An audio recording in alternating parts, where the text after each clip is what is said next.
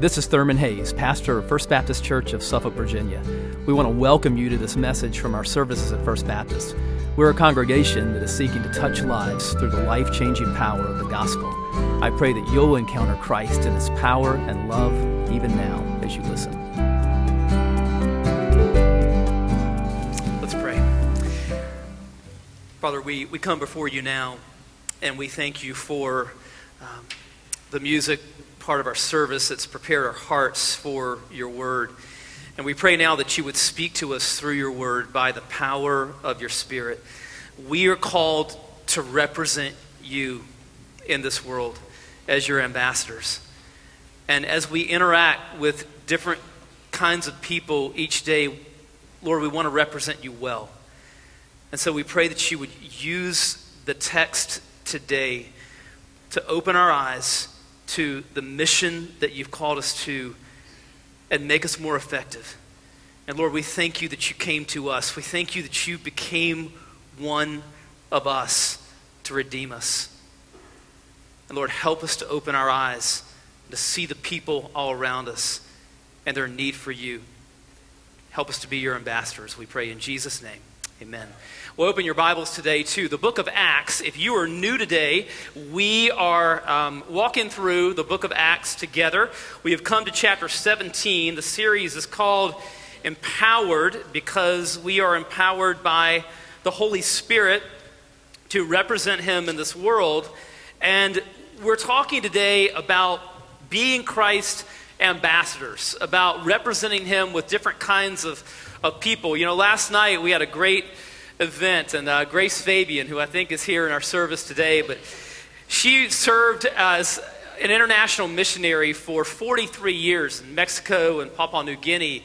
But last night she was sharing in such a wonderful way about her desire to understand the people that she was called to reach.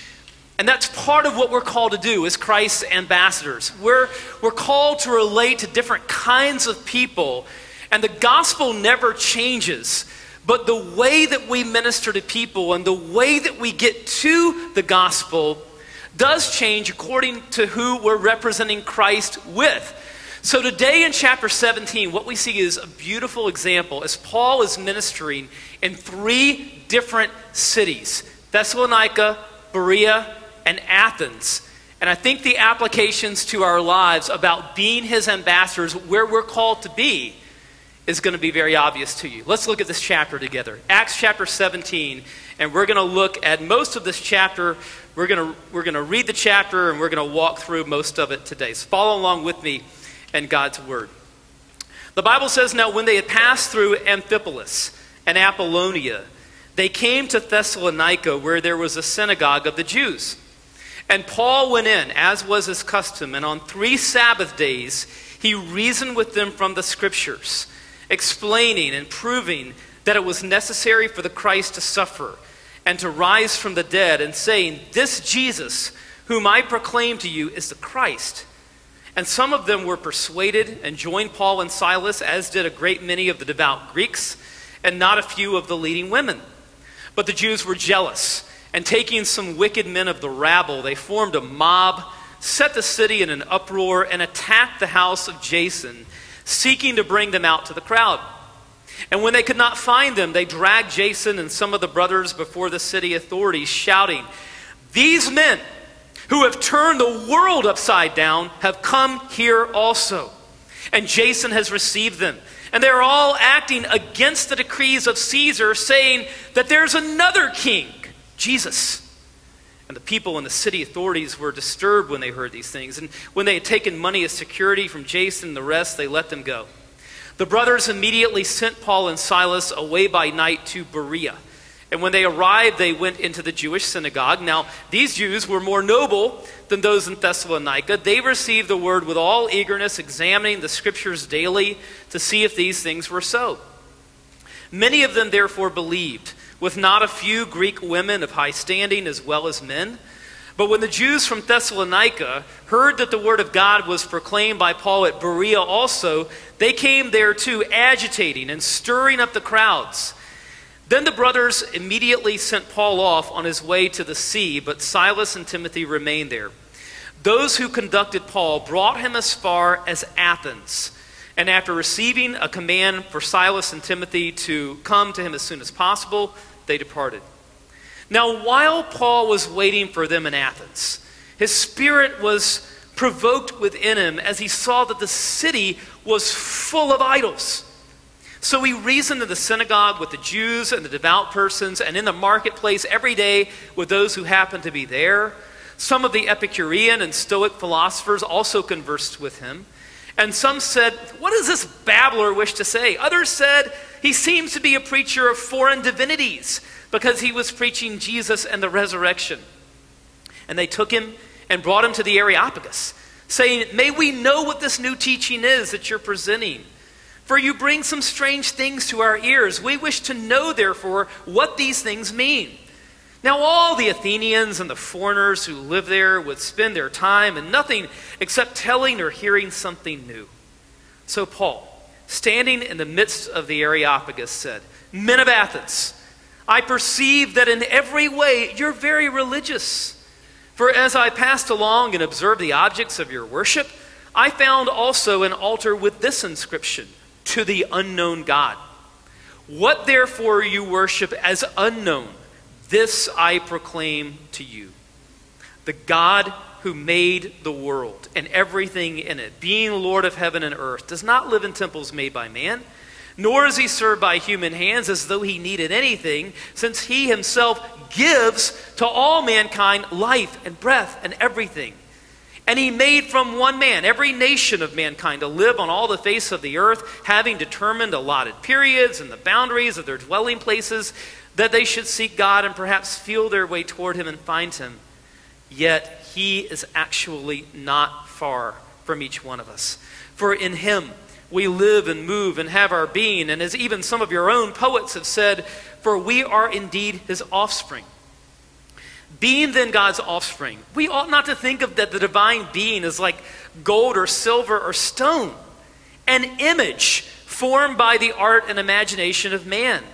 The times of ignorance God overlooked, but now he commands all people everywhere to repent, because he has fixed a day on which he will judge the world in righteousness by a man whom he has appointed, and of this he has given assurance to all by raising him from the dead. Now when they heard of the resurrection of the dead, some mocked, but others said, "We will hear you again about this." So Paul went out from their midst, but some men joined him and believed, among whom also were Dionysius the Areopagite and a woman named Damaris, and others with them. You know, as a sports fan, I'm always amazed at how games change over the years. Same game, but played in a very different way. I remember probably the first Super Bowl that I can remember watching was in 1974 between the Miami Dolphins and the Minnesota Vikings. And the Dolphins won that game, and the winning quarterback for the Dolphins, Bob Greasy, attempted in that Super Bowl a grand total of 7 passes. He threw the ball a total of 7 times in the whole game. Do you know how many times Tom Brady threw the ball in the Super Bowl this year, the Patriots? He attempted 62 passes. It's still football, but it's played in a very different way. Well, suppose you were a coach and you were preparing your team to face a 1974 Dolphins offense, but in reality you were going to face the 2017 Patriots offense, or vice versa. That's not going to go well. Because if you're a coach, you need to know what kind of team you're going to be facing. 2 Corinthians 5:20 says that we are ambassadors for Christ.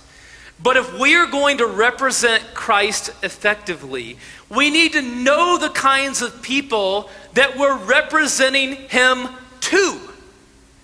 We see a great example of this in Acts chapter 17 as Paul ministers in these three different contexts. So first of all, we see that Paul is in the city of Thessalonica. Let's see what happens there. Verse 1.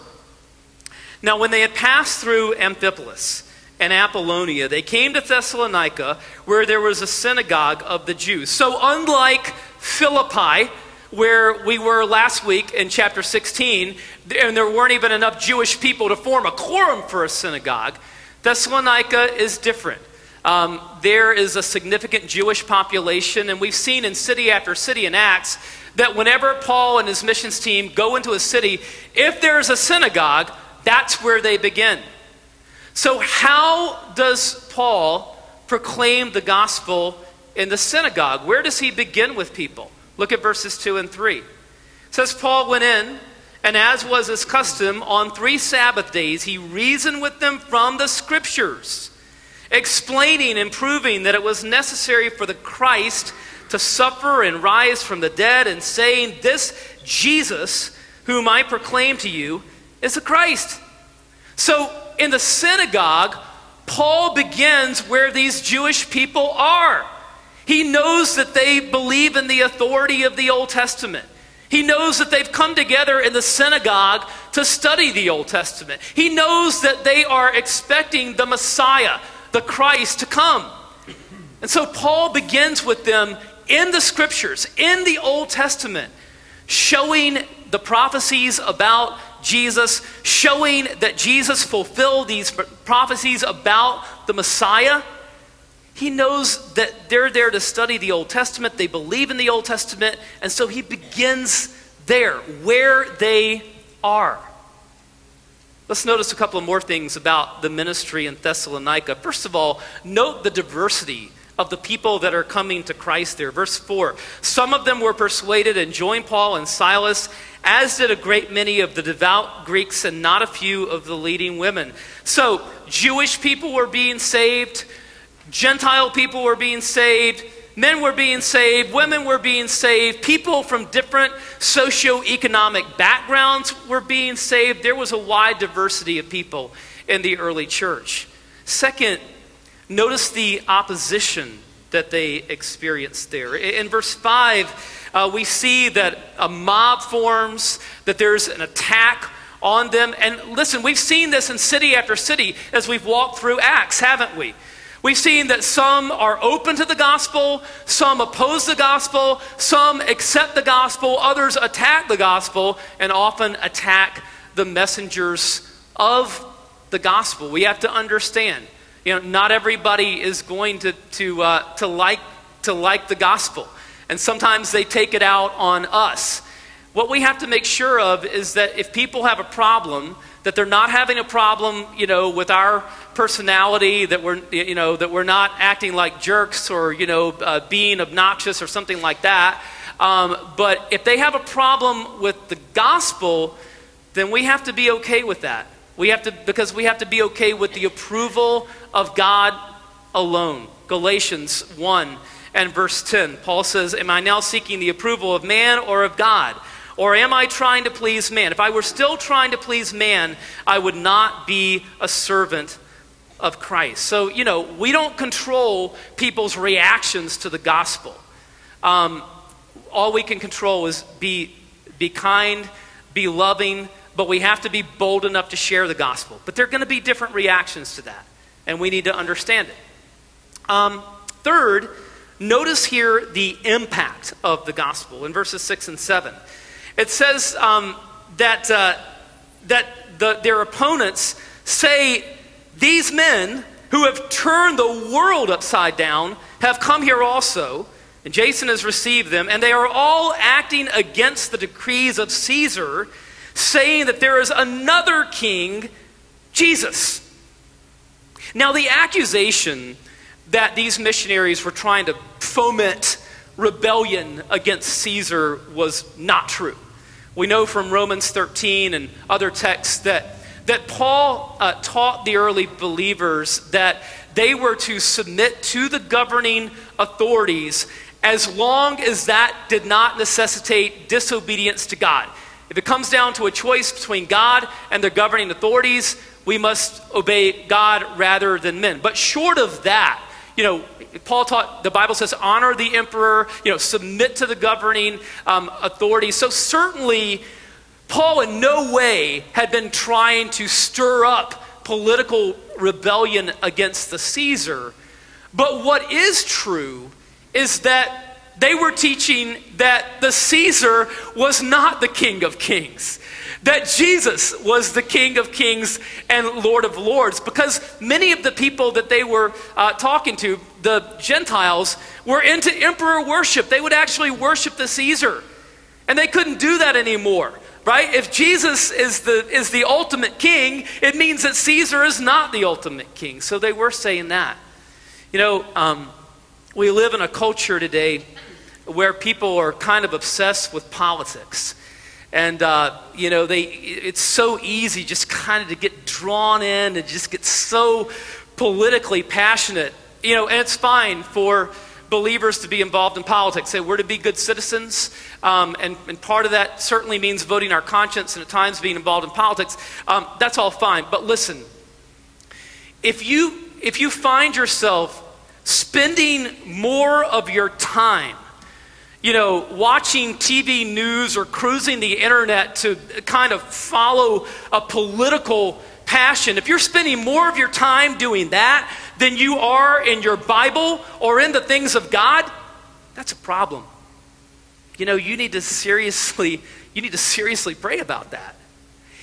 If you find yourself talking more about politics with people than you do spending time talking with people about Jesus, you need to pray about that. That's a problem. Okay, because just like the early Christians were no longer getting their hope from, these political leaders, we don't get our hope. Our ultimate hope does not come from politics, doesn't come from Washington, D.C. Our hope is found at a bloody cross and an empty tomb. And that should be our obsession, and that's who we should be captivated by, is Jesus and the gospel. That's what we need to spend the bulk of our time, engaging in and talking about. We see this team in Thessalonica, and then in Berea. We're not going to spend much time here because it's very similar to Thessalonica. Paul goes into the synagogue. In this case, the people are very receptive. They're digging into the word to see if what he's saying is true. Eventually, opponents come from Thessalonica. Paul has to leave Berea, and that leads him to Athens. And so we're going to spend the rest of our time today in Athens with Paul. What happens there? What do you think of when you think of Athens? Olympics, right? What else? Philosophy. Athens was the center of Greek philosophy. So it's a very different context here. There are some Jewish people in Athens, but there are a lot of Gentiles, and they're coming from a very different place. Let's see how Paul deals with these people. Verse 16.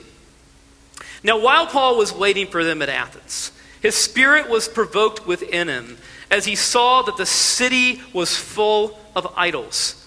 Now listen, a good missionary, whether you are a missionary at Starbucks or in Shanghai, okay? We're all called to be missionaries, and there are a couple of things that good missionaries do.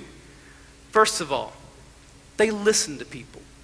Listen to people. If you're talking to a friend about Jesus, if you're in a gospel conversation, don't just sort of be thinking about what you're going to say next.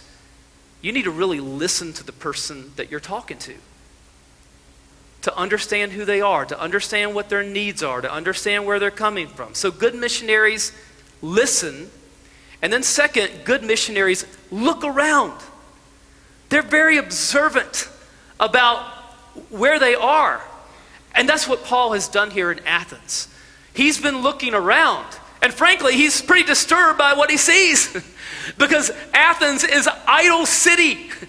Everywhere he looked in Athens, there were pagan temples and pagan statues of idols and altars devoted to the worship of idols. And his heart is breaking for the lostness of the people that he sees all around him in this city. Verses 17 and 18. So he reasoned in the synagogue with the Jews and the devout persons, and in the marketplace every day with those who happened to be there. Some of the Epicurean and Stoic philosophers also conversed with him.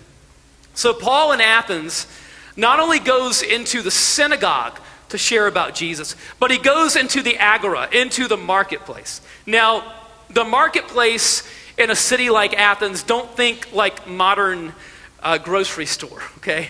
It's more like a place where crowds gather and they talk. And so the marketplace was a very natural place for him to go and to talk to people about Jesus. And some of the people that he encounters there are these Greek philosophers, specifically Epicureans and Stoics. So the Epicureans were sort of like, if you were to look for a modern equivalent, it would be sort of like secular agnostics. The Epicureans believed that, if the gods existed at all, that they probably weren't very involved in the affairs of human beings. And so look, the best you can do in this life is just kind of try to carve out some pleasure for yourself and just kind of enjoy your life. The Stoics were more pious. They believed they believed very much in the gods, and they had a sense of duty to the gods. So they were very different. But the one thing that they were united in was that they sort of joined at first in mocking the Apostle Paul. What do they say? Verse 18.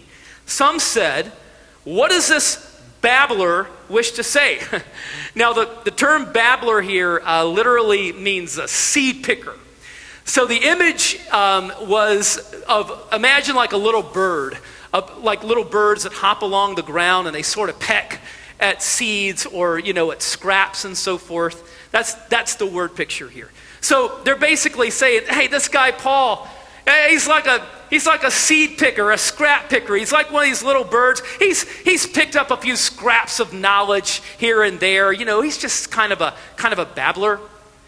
Well, these were the intellectuals. They thought of themselves as very wise, but in reality, we're going to see their ignorance here, because what else do they say? They say he seems to be a preacher of foreign divinities because he was preaching Jesus and the resurrection.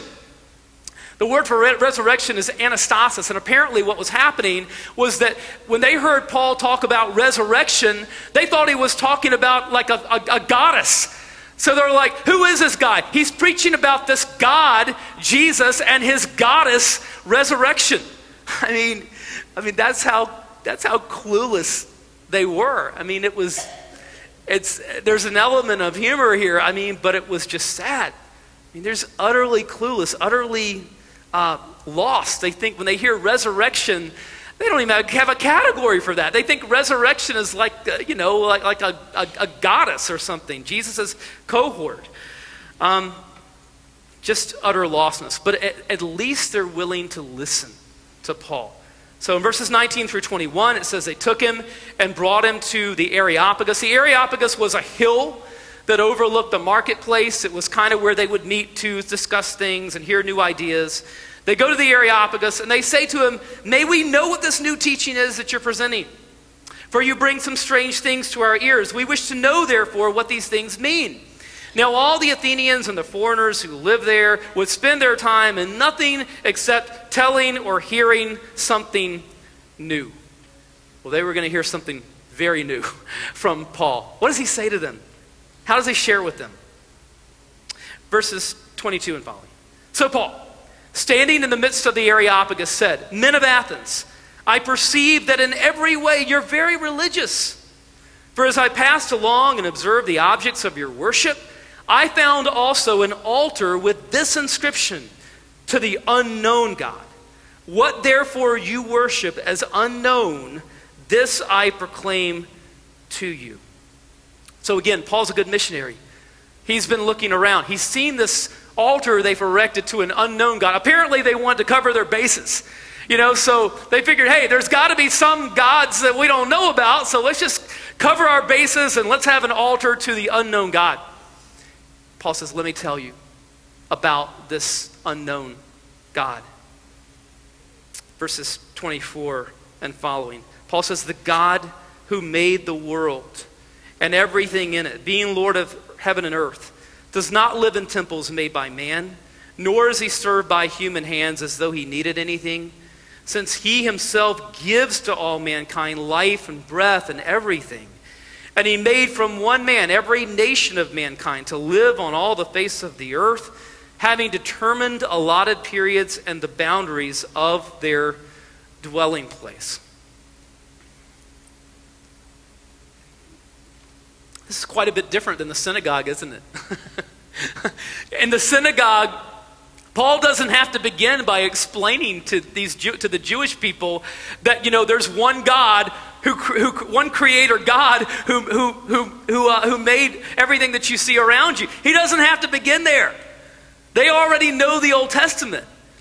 But with these Greeks, they don't know any of this. They're just clueless, right? So he begins with creation.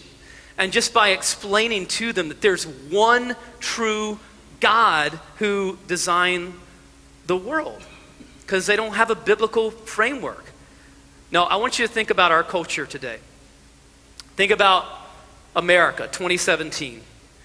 Are most of the people who are lost in our culture, are they more like the Jewish people in the synagogue in Thessalonica?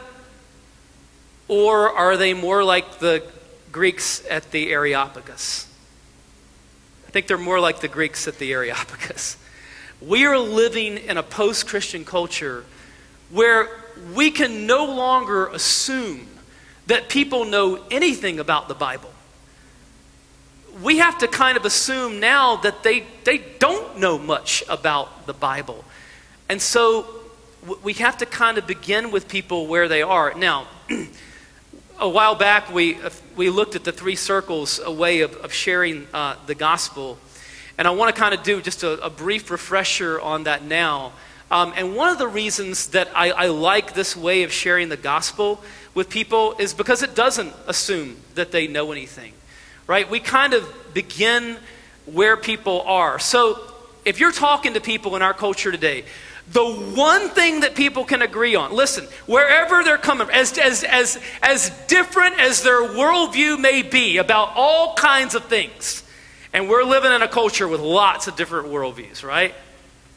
But as different as worldviews are, about the one thing that you can get people to agree on in our culture today is that things are not right. That we are living in a broken world.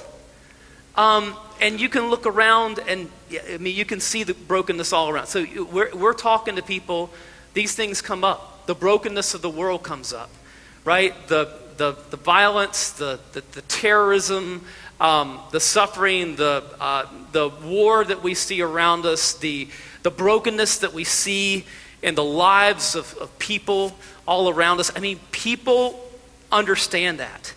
They can relate to that. And we're going to be in conversations like that. So one way of kind of sharing the big story of the Bible and the gospel with them is to kind of begin there where they are. So we see this brokenness all around us, but what we also see all around us is tons of evidence for God's design. So we can look around us and we can see the beauty of the natural world. We look around us and we see creativity. We look around us and we see love. See a lot of hatred, but we also see lots of evidence of love. And what we also see is that God has put within us a yearning for a world that's not broken.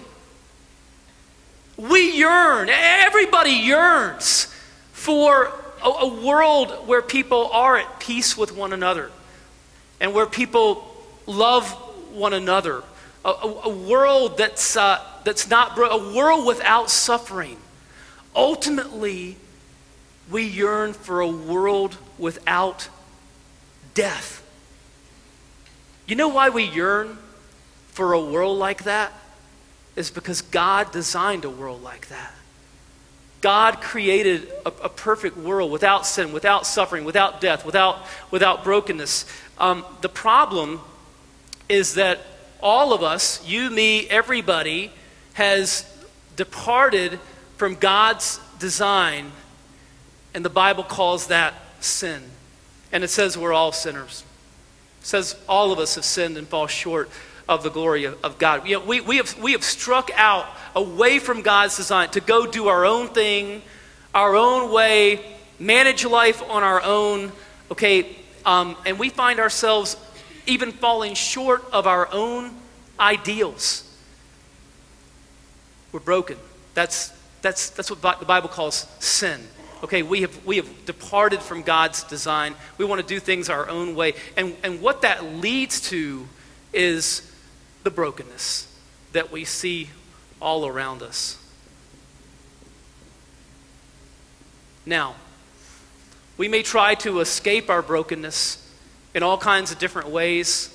You know, we may try to escape through alcohol or drugs, or, you know, we may try to escape through just getting more and more money or material things. We may try to escape just by kind of living for pleasure, you know, living for the weekend and our recreational pursuits or whatever. We may try to escape it through new relationships in our lives. But ultimately what we experience is that none of these things satisfy. And we just keep getting, kind of like bungee cords, we just keep getting snapped back down into our brokenness. It's almost like an endless cycle. You see it all around us. Here's the good news. God loves us so much that he's provided a remedy for our brokenness. Okay, and that's what the Bible calls the gospel. So, gospel is a Bible word that means good news. And the good news that's at the heart of Christianity is that God loved us so much that, you know, he didn't leave us in our brokenness. He loved us so much that he came to us. He gave his son for us. And Jesus was broken for our brokenness. Jesus took our sins on himself, paid the penalty for our sins. He rose from the dead so that we can have abundant life, an eternal life, forgiveness of our sins, and be with God forever. That's great news, but we have to respond to that. It's not enough just to know about it. We have to respond to it. And the Bible says that the way that we respond to the gospel is to, first of all, repent and believe. So to repent means to turn. It means we turn from trying to do life our own way, doing our own thing, and we turn to Jesus and we trust him. That's what it means to believe. And the Bible says that we must believe in Jesus, right? John 3:16 says, God so loved the world that he gave his only son, that whoever believes in him will not perish but have everlasting life. To believe in Jesus means that we commit our lives to him. Doesn't mean that we just believe stuff about him. It means we believe in him. We receive him into our life as Savior and Lord. We commit our lives to him. And when that happens, then we can begin to recover and pursue God's design. And we begin to become the person that God created us to be, the way that he designed us to be, okay? That's sort of the big picture, the good news of the Bible and the gospel. Now, you don't have to draw 3 circles to share that. Sometimes you might want to do that. But as you share with people in our culture, that's a good way of sharing the story of the Bible. And listen, it's not too far from what Paul does at the Areopagus with these people. And by the way, if you want to look a little more about these, you can go to the Life on Mission app. It's a free app you can put on your phone. It has a video there that kind of walks you through how to share the gospel with the 3 circles. If you go to our church app, you can see this sermon and what I just did and go back over that or any of our sermons here.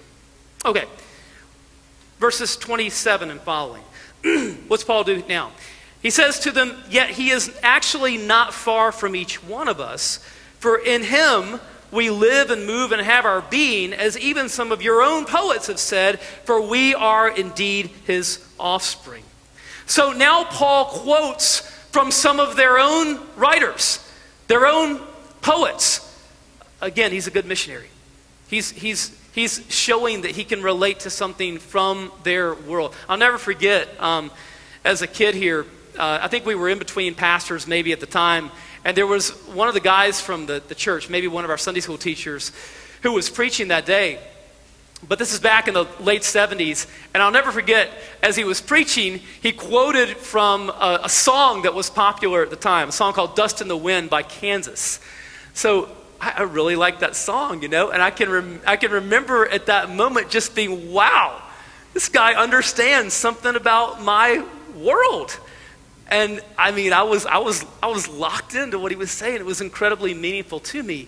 That's what Paul is doing here, right? He's showing that he understands something about their world. It's really helpful if we can do that with people. That's what God did with us. He came to us. Jesus entered our world. We have to show people that we're trying to understand who they are. And it just helps us in bridging to the gospel if we can do that. That's what Paul is doing here in quoting some of their own writers. Verses 29 and following. Paul says, being then God's offspring, we ought not to think that the divine being is like gold or silver or stone, an image formed by the art and imagination of man. The times of ignorance God overlooked, but now he commands all people everywhere to repent, because he has fixed a day on which he will judge the world in righteousness by a man whom he has appointed. And of this he has given assurance to us by raising him from the dead. So Paul here just kind of exposes the folly of idolatry. And then he calls them to turn from that, to repent of that. Listen, we have to call people to respond to the gospel. Right? We have to call people to turn away, to repent from going their own way, and to turn to Jesus and trust him. And so he calls here for a response, says, look, God's calling you to turn from these idols, okay, to him as the one true and living God. And he's not only your creator, but he's done something to redeem you. He gave his son, and one day he's going to judge the world by his son and the way that you respond to his son. And the identity of Jesus as Savior and Lord is vindicated and shown by what? He was raised from the dead. And we know that if he preached about the resurrection, that he had to preach about the cross, because otherwise, he had to preach that Jesus died on a cross in order for the resurrection to make sense. And so look, whoever we're talking to, whatever their background is, wherever we are, we have to teach the gospel. We have to share the gospel. If we don't share about the cross, that Jesus died for our sins and that he rose from the dead, we haven't shared the gospel, right? So in the end, we must be clear with all people about the gospel. And notice what Paul says here. It's almost buried earlier in what we saw. But in verse 27, he says to them, yet he is actually not far from each one of us. See, these people were in a situation where they felt like they had to get to the gods. You know, I've got to go through all this in order to kind of get to the gods. A lot of people in our culture today think that, you know, they've got to do this and this and jump through all these hoops and sort of in order to reach God. But Paul says in reality, God has come to us. He's come to us. You don't have to go through all of this to try to reach him. He's come to you. Romans 10. Paul says, but the righteousness based on faith says, do not say in your heart, who will ascend to heaven? That is to bring Christ down. Or who will descend into the abyss? That is to bring Christ up from the dead. But what does it say? The word is near you, in your mouth and in your heart. That is the word of faith that we proclaim. Because if you confess with your mouth, Jesus is Lord, and believe in your heart that God raised him from the dead, you will be saved. Let's pray. Father, we thank you there's rescue. There is salvation in Jesus. We thank you that Jesus came to us to die for our sins, to rise from the dead, to show us the way. And Lord, help us as believers to go to people just like you came to us. Help us to go to others with the good news of the gospel. Lord, help us to love people enough to try to understand who they are and what their needs are so that we can represent you effectively. But help us to be clear in sharing the gospel with people. Help us to be loving. Help us to be bold in sharing the only good news that can save. In the name of Jesus, amen. If you're here today and God's speaking to you about a relationship with Jesus, we would love to talk with you more about that. If you're here today and God's speaking to you about being a part of our church family, you can come and talk to us during invitation time. Afterwards today, we have Discovering FBC that's coming up next week where we talk about all of these things, and we'd love to invite you to stay for lunch after church next week to do that. But don't leave here today if you've got a need in your life without us being able to talk with you and pray with you. We would love to do that. Let's stand together as we sing.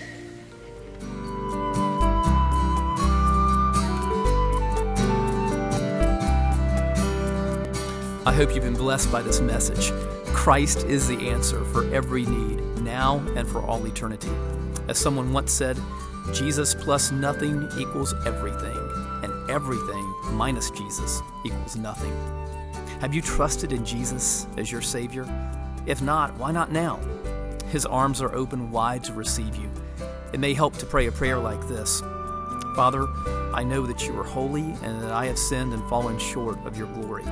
I know that you are a righteous God who must punish sin, but I believe that your Son Jesus took my punishment for me, died in my place, and rose from the dead so that I could have eternal life. Right now, I turn to Jesus and trust in his finished work for me. In his name I pray, amen. You know, the Bible says this in John 1:12, to all who did receive him, who believed in his name, he gave the right to become children of God. And that means that if you've received Christ, God has adopted you as his beloved child, his very own son or daughter. Just imagine it.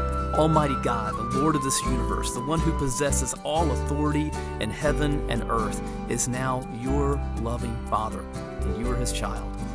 You say, I love him. How can I honor God with the rest of my life? Well, when you love someone, you want to spend time with them. We get to know God through his word, through prayer, and through his people. I would encourage you to pick up a copy of the Bible and begin to read it. Begin to pour out your heart to him in prayer. And find a church family where the Bible is preached, where Christ is exalted, and where his love is flowing. If you're local, I want to invite you to the church I pastor, First Baptist Church of Suffolk, Virginia. I'd love to meet you and help you in your Christian journey. I would love to connect you to some other people who love the Lord and who would love you too. Come to one of our services. Be sure to speak to me before or after the service. Maybe you live outside our area. I'd love for you to write me. My email is pastor@fbcsuffolk.org. Tell me what God is doing in your life. If you have spiritual questions I can help you with, please let me know. We're on this journey together.